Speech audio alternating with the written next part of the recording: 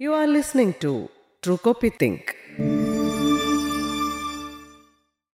Trial നടന്നത് ഡൽഹിയിലെ red ഫോർട്ടിൽ വെച്ചിട്ടാണ്. റെഡ് ഫോർട്ടാണ് പ്രത്യേക കോടതിയാക്കിയിട്ട് മാറ്റിയിട്ടാണ് ഈ ട്രയൽ നടത്തുന്നത്, വിചാരണ നടത്തുന്നത്. അപ്പോൾ റെഡ് ഫോർട്ടിൻ്റെ ഏറ്റവും മുകളിലെ നിലയിൽ ഒരു വലിയ ഹോളുണ്ട്. 100 അടി നീളവും 23 അടി വീതിയൊക്കെയുള്ള ഒരു വലിയ ഹോളാണ് കോടതിയാക്കി സ്പെഷ്യൽ കോർട്ടാക്കിയിട്ട് മാറ്റിയത്. ഈ സ്പെഷ്യൽ കോർട്ടാക്കി മാറ്റുന്നതിൻ്റെ എല്ലാ തരത്തിലുള്ള അറേഞ്ച്മെൻറ്റ്സും നടത്തി. അപ്പോൾ ഇതിനു മുമ്പും 2 പ്രാവശ്യം സ്പെഷ്യൽ കോർട്ടായിട്ട് മാറ്റിയിട്ടുണ്ട് ചെങ്കോട്ട. ഒന്ന് ഈ 1857 ഒന്നാം സ്വാതന്ത്ര്യ സമരത്തിൽ ആ പ്രതികളെ വിചാരണ, പ്രത്യേകിച്ച് ബഹദൂർ ഷാ സഫറിനെ, അവസാനത്തെ മുഗൾ ചക്രവർത്തിയായിരുന്ന ബ്രിട്ടീഷുകാർക്ക് എതിരെ സമരം ചെയ്ത ബഹദൂർ ഷാ സഫറിനെ വിചാരണ ചെയ്തത് ഈ ചെങ്കോട്ടയെ വെച്ചിട്ടാണ്. രണ്ടാമത് 1945 ഈ നേതാജി സുഭാഷ് ചന്ദ്രബോസിൻ്റെ INA തടവുകാരെ വിചാരണ നടന്നതും ഇതാണ്. മൂന്നാമത്തെ വിചാരണയാണ് ഈ പറയുന്ന ഗാന്ധിയുടെ കൊലപാതകത്തിലെ പ്രതികളെ വിചാരണ. ജസ്റ്റിസ് ആത്മചരൺ എന്ന് പറഞ്ഞ ജഡ്ജിയായിരുന്നു ഈ സ്പെഷ്യൽ കോർട്ടിൻ്റെ ജഡ്ജി.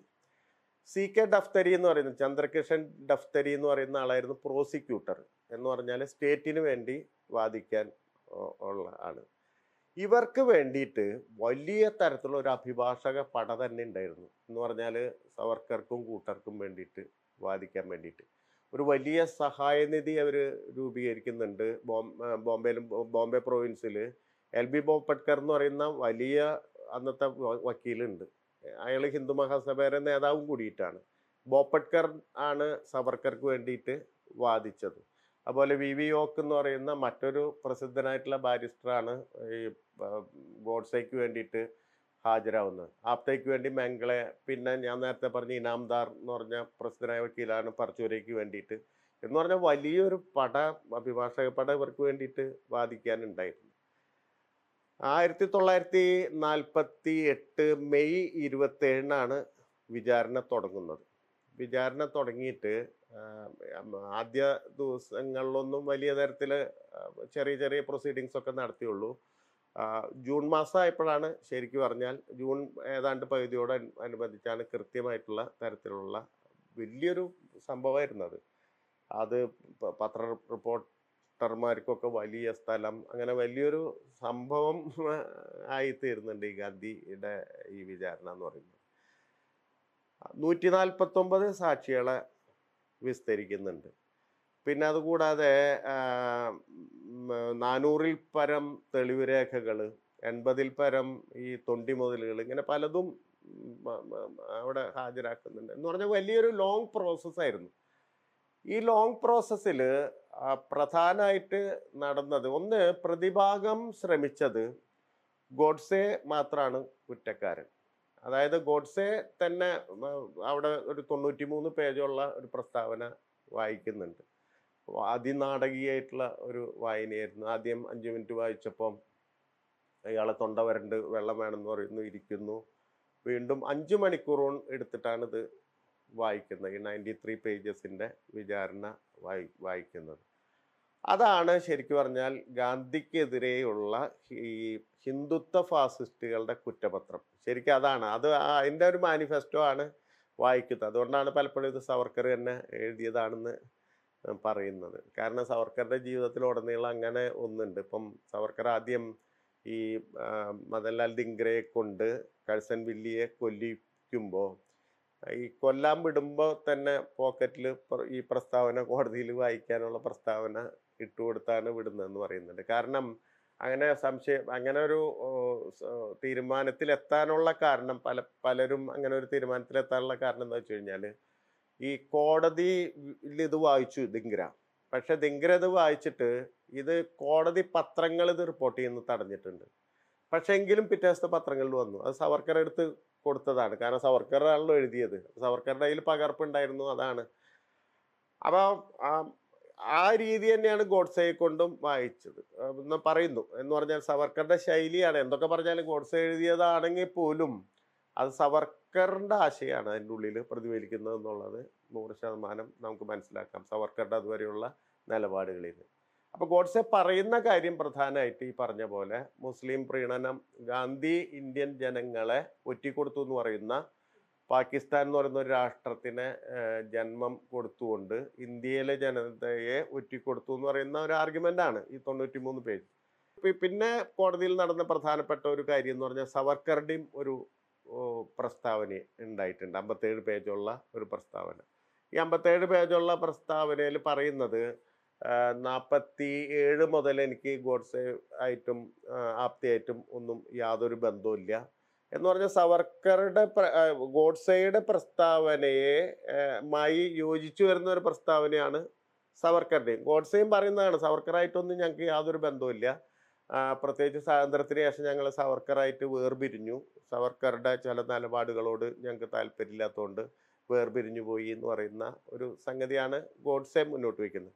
സവർക്കർ അതിന് അനുരൂപമായിട്ടുള്ള രീതിയിലാണ് സവർക്കറും ബാധിക്കുന്നത്. 47 തൊട്ട് എനിക്ക് ഇവരായിട്ട് ബന്ധമില്ല, ഞാൻ എൻ്റെതായ രീതിയിൽ ആണ് പ്രവർത്തിച്ചിരുന്നത്, അതുകൊണ്ട് ഞാൻ എന്നെ വെറുതെ വിടണം എന്ന് പറയുന്ന ഒരു സംഗതിയാണ് സവർക്കർ മുന്നോട്ട് വയ്ക്കുന്നത്.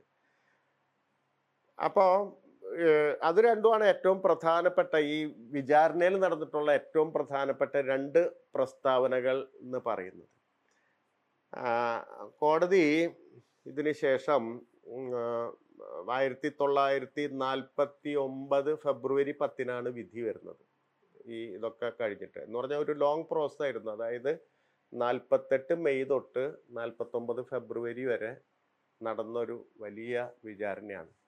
അന്നത്തെ ഈ ഹിന്ദു പത്രം ഒക്കെ ഗംഭീരമായിട്ടത് കവർ ചെയ്തിട്ടുണ്ട്. ഓരോ ദിവസത്തെയും വലിയ വലിയ ഓരോരുത്തരുടെയും റിപ്പോർട്ടുകൾ, ഈ പറയുന്ന ഈ ബിർള ഹൗസിലെ സുലോചന, അങ്ങനെ ബുർസിംഗ്, ചോട്ടുറാം, അവിടുത്തെ ആ വേലക്കാർ, അവർ മുഴുവൻ വന്നിട്ടുണ്ട്. പിന്നെ ബിംബ പോലെയുള്ള സിനിമ താരങ്ങൾ അതിൽ പങ്കെടുത്തിട്ടുണ്ട്. അങ്ങനെ നിരവധി ആളുകൾ കോടതിയിൽ പോയിട്ട് മൊഴി കൊടുക്കുന്നുണ്ട്. മനോരമ സാൽവി കോടതിയിലേക്ക് വരുന്നില്ല. അത് പോലീസ് തന്നെ തീരുമാനിച്ചു. ഒന്ന്, ഈ പറഞ്ഞ മാതിരി ആ കുട്ടിയുടെ ജീവിതം തന്നെ ഒരു ക്രൈസിസിൽ പെട്ടു, മാനസികമായിട്ടുള്ള ഒരു വലിയ തരത്തിലുള്ള ഒരു തകർച്ചയിലേക്ക് പോകുന്നുണ്ട്. അതുകൊണ്ട് കോടതിയിലേക്ക് കൊണ്ടുവരുന്നില്ല. അതായത് അവരുടെ സാക്ഷിമൊഴി മാത്രമേ കോടതിയിൽ വായിക്കുന്നുള്ളൂ. അപ്പം ഈ ലോങ് പ്രോസസ്സിൻ്റെ അവസാനം ഫെബ്രുവരി 10 വിധി വന്നപ്പോൾ ഗോഡ്സെക്കും ആപ്തയ്ക്കും വധശിക്ഷ ആണ് ഉണ്ടായത്. വിഷ്ണു കർക്കരെ, മദൻലാൽ പഹ്വ, പിന്നെ അതുപോലെ തന്നെ ശങ്കർ കിസ്തയ്യ, ഡോക്ടർ പർച്ചൂരെ, ഗോപാൽ ഗോഡ്സെ, ഇത്രയും പേർക്ക് ജീവപര്യന്തം തടവ്. സവർക്കർ വെറുതെ വിട്ടു.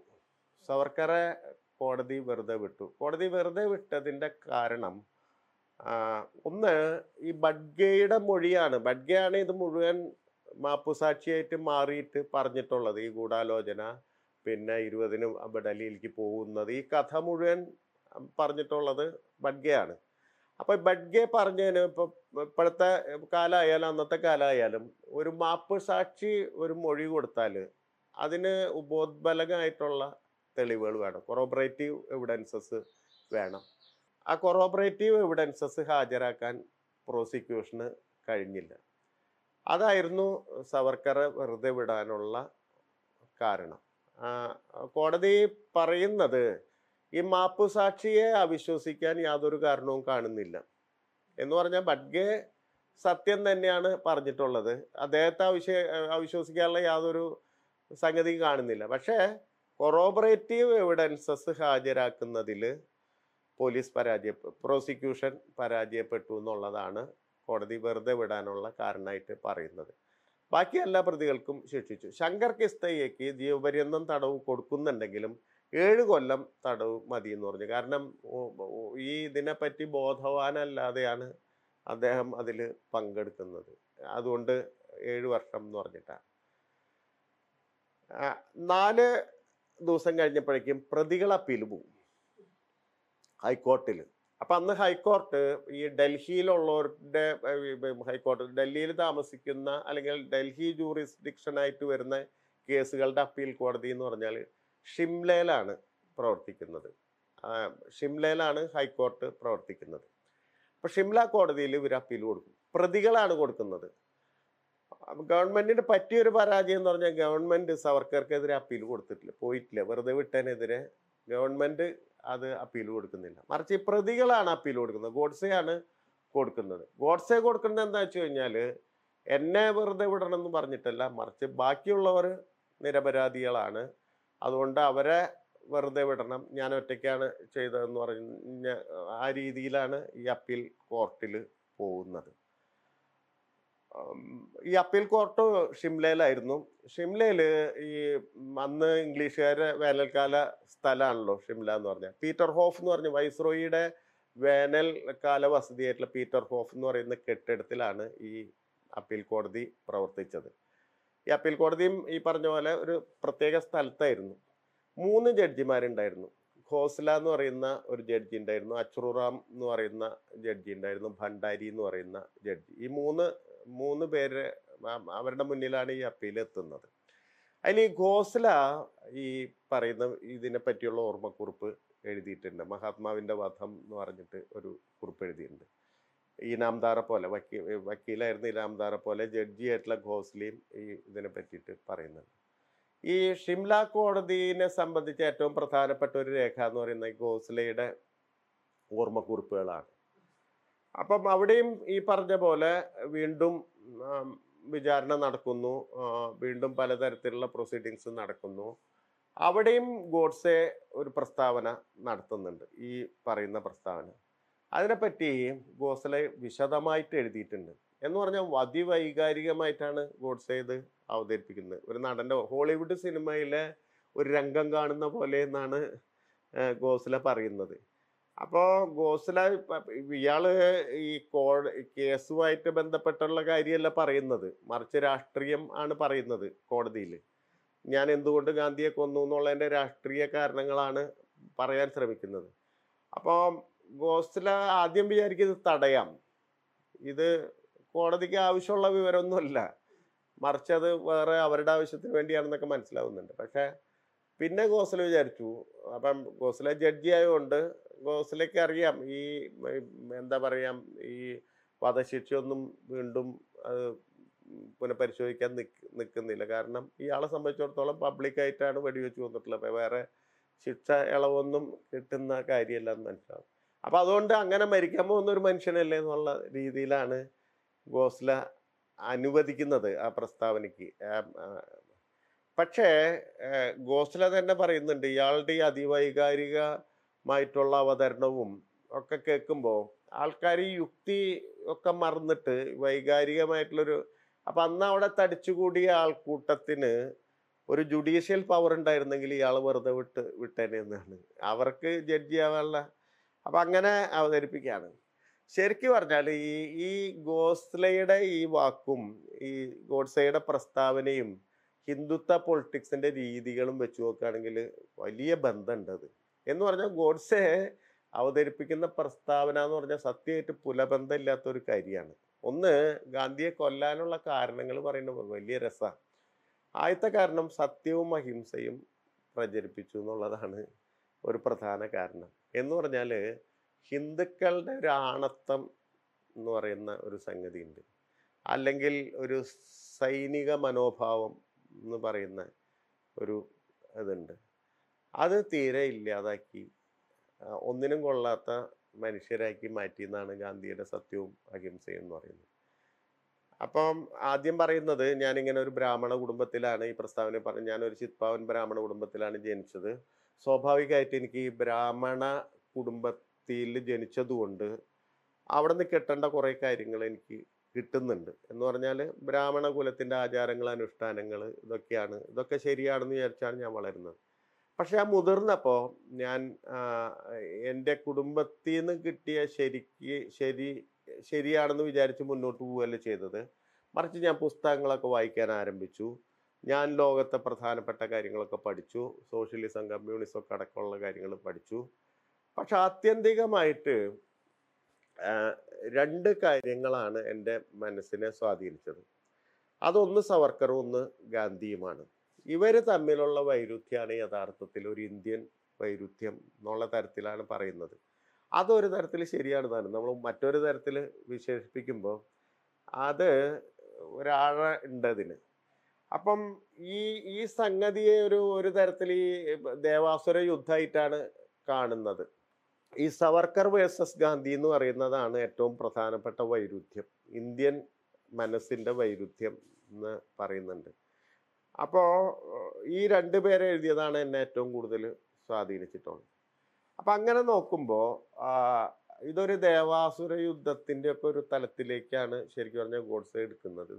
ഒരു രണ്ട് തരം ശക്തികൾ തമ്മിലുള്ള ഒരു സംഘർഷമാണ്.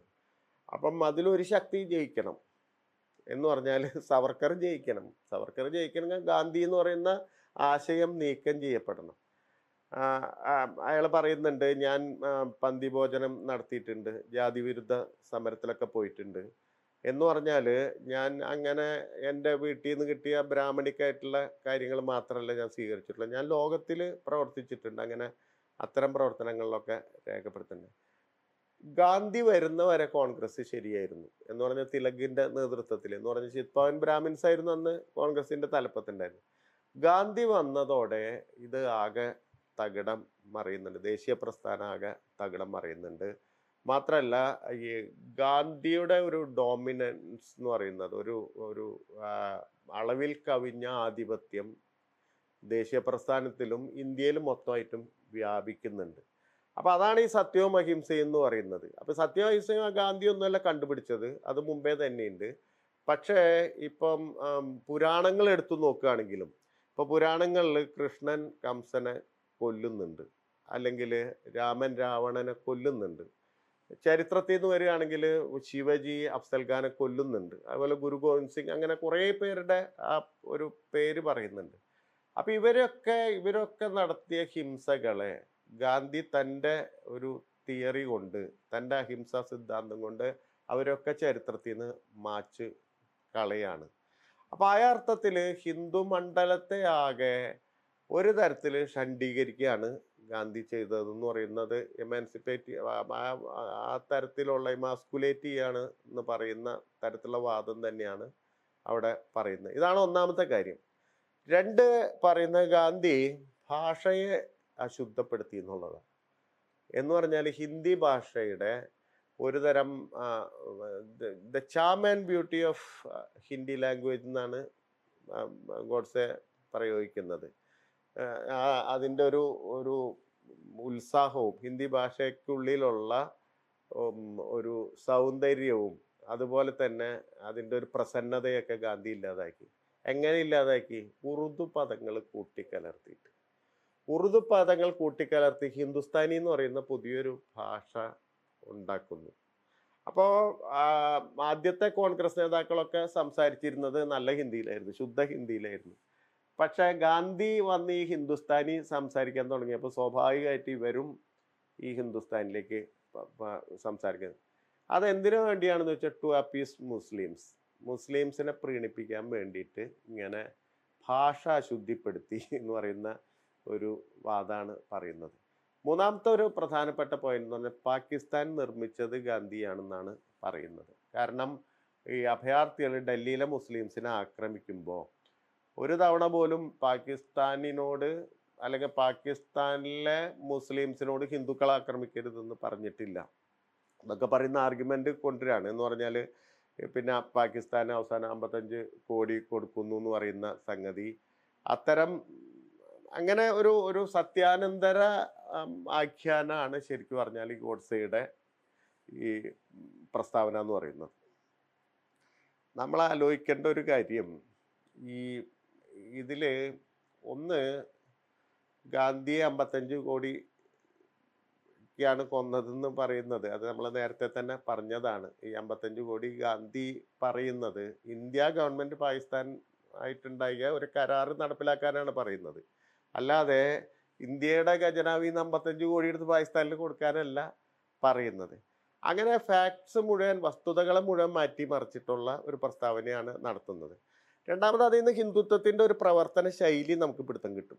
നമ്മളിപ്പോൾ ബാബറി മസ്ജിദ് തകർച്ച വരെയുള്ള അല്ലെങ്കിൽ അതിന് ശേഷമുള്ള ഈ ഹിന്ദുത്വ ഫാസിസത്തിൻ്റെ ഒരു രാഷ്ട്രീയ നിലപാട് നോക്കുകയാണെങ്കിൽ അത് എപ്പോഴും മുസ്ലിം വിരുദ്ധമായിരുന്നു എന്ന് പ്രത്യേകം പറയേണ്ട ആവശ്യമില്ലല്ലോ. അത് ഈ മുസ്ലിം വിരുദ്ധത എന്ന് പറയുന്നത് ഒരു സാംസ്കാരികമായിട്ട് കൂടി നടപ്പാക്കുന്നുണ്ട്. എന്ന് പറഞ്ഞാൽ ഭാഷ ശുദ്ധമാവണമെങ്കിൽ മുസ്ലിങ്ങളുടെ ഭാഷ എന്ന് വിളിക്കപ്പെടുന്ന ഉറുദു, അങ്ങനെ ഒരു ഭാഷയും ഒരു മതവിഭാഗത്തിൻ്റെ ഒന്നും അല്ല എന്നുള്ള മറ്റൊരു കാര്യം. മുസ്ലിങ്ങളുടെ ഭാഷ എന്ന് വിളിക്കപ്പെടുന്ന ഉറുദു പറക്കി കളയണം. ഹിന്ദിയിൽ നിന്ന് പറക്കി കളഞ്ഞാലോ ആ കല്ല് പെറുക്കി കളഞ്ഞാലോ ഈ ഭാഷ ശുദ്ധമാവുള്ളൂ. ഇത് തന്നെയാണ് ബാബറി മസ്ജിദും ഈ പറയുന്ന ആ ഗോളാകാരത്തിൻ്റെ ആ ഗോപുര മാതൃക, അല്ലെങ്കിൽ പള്ളികളുടെയൊക്കെ ഒരു ഗോപുര മാതൃക വാസ്തു വിദ്യയെന്ന് മാറ്റിക്കളയണം. ഭക്ഷണത്തിൽ നിന്ന് ബീഫ് പോലെയുള്ള സംഭവങ്ങൾ എടുത്ത് മാറ്റണം. അപ്പം ഇതിൻ്റെയൊക്കെ ബീജം നമുക്ക് ഈ പ്രസ്താവനയിൽ കാണാൻ പറ്റും. ആ പ്രവർത്തനത്തിൻ്റെ ഒരു ബീജം കാണാൻ പറ്റും. അങ്ങനെ ഒരു കുറ്റപത്രമാണ് ശരിക്കും പറഞ്ഞാൽ ഗാന്ധിക്ക് നേരെ സമർപ്പിക്കുന്നത്. എന്ന് പറഞ്ഞാൽ കോടതിയുടെ ഉള്ളിൽ നിന്നുകൊണ്ട് മറ്റൊരു കോടതിയിലെ ജഡ്ജിയായിട്ട് അഭിനയിക്കുകയാണ് ഗോഡ്സെ. ഞാൻ എന്തുകൊണ്ട് ഗാന്ധിയെ കൊന്നു എന്ന് പറയുന്ന പ്രസ്താവന ശരിക്കും പറഞ്ഞാൽ അങ്ങനത്തെ ഒരു ജഡ്ജ്മെൻ്റാണ്. എന്ന് പറഞ്ഞാൽ ഹിന്ദു ഫാസിസത്തിൻ്റെ ഗാന്ധിയോടുള്ള ജഡ്ജ്മെൻ്റ് ആയിട്ടാണ് ആ പ്രസ്താവന ശരിക്കും ഇപ്പോൾ വായിക്കുമ്പോൾ നമുക്ക് മനസ്സിലാവുന്നത്. നാളെ ഞാൻ ഓർമ്മിക്കപ്പെടും. ഇന്ന് പലതരത്തിലുള്ള എന്താ പറയുക, നിന്ദ എൻ്റെ നേർക്ക് ജനങ്ങൾ പ്രയോഗിക്കുന്നുണ്ട്. പക്ഷേ നാളെ എൻ്റെ നാമായിരിക്കും ഏറ്റവും പ്രധാനപ്പെട്ട സുവർണ്ണ ലിപികളിൽ എഴുതി വയ്ക്കപ്പെടുക എന്ന് പറയുന്ന കോൺഫിഡൻസിലാണ് അത് അവസാനിക്കുന്നത്. ഇതാണ് ഷിംല കോടതിയിൽ നടന്നിട്ടുള്ള ഒരു പ്രധാനപ്പെട്ട കാര്യം എന്ന് പറയുന്നത്, ഒരു രാഷ്ട്രീയമായിട്ടുള്ള ഒരു രേഖ എന്ന് പറയുന്നത്. You are listening to True Copy Think.